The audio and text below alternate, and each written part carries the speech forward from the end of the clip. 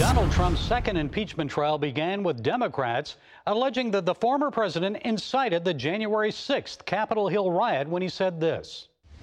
You fight like hell, and if you don't fight like hell, you're not going to have a country anymore. Trump's lawyers argued he was not advocating that anyone assault members of Congress.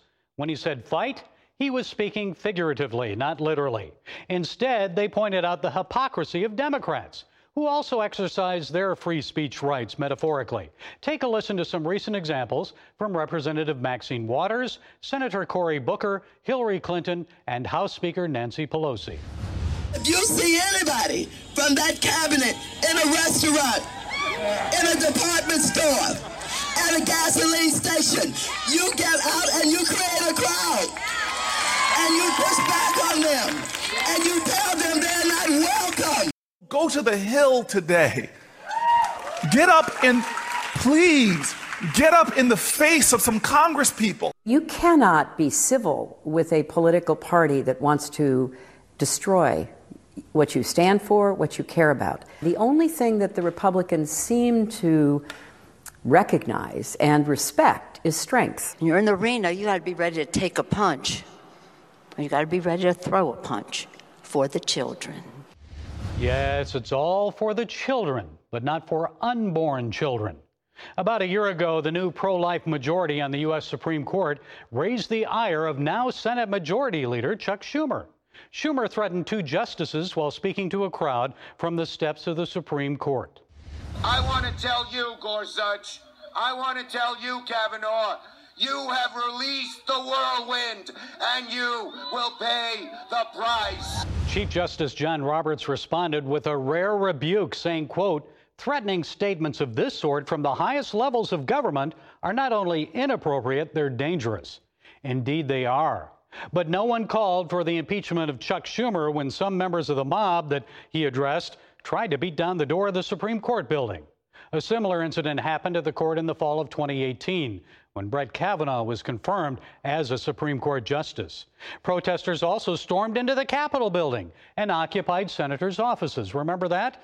More than 300 protesters were arrested, but there was no talk of an insurrection. Few members of Congress condemned those aggressive actions as senators prepared to confirm Kavanaugh. Again, the message is, if we agree with your actions and speech, then we've got your back. The rules don't apply. Folks, partiality, unfair treatment, and unconstitutional impeachment trials are not the way forward. And a Jeep commercial featuring Bruce Springsteen won't restore national unity. I wish it were that simple. Americans may only regain trust in Congress and the White House when our elected officials are held accountable for their actions. There must be equal justice for all.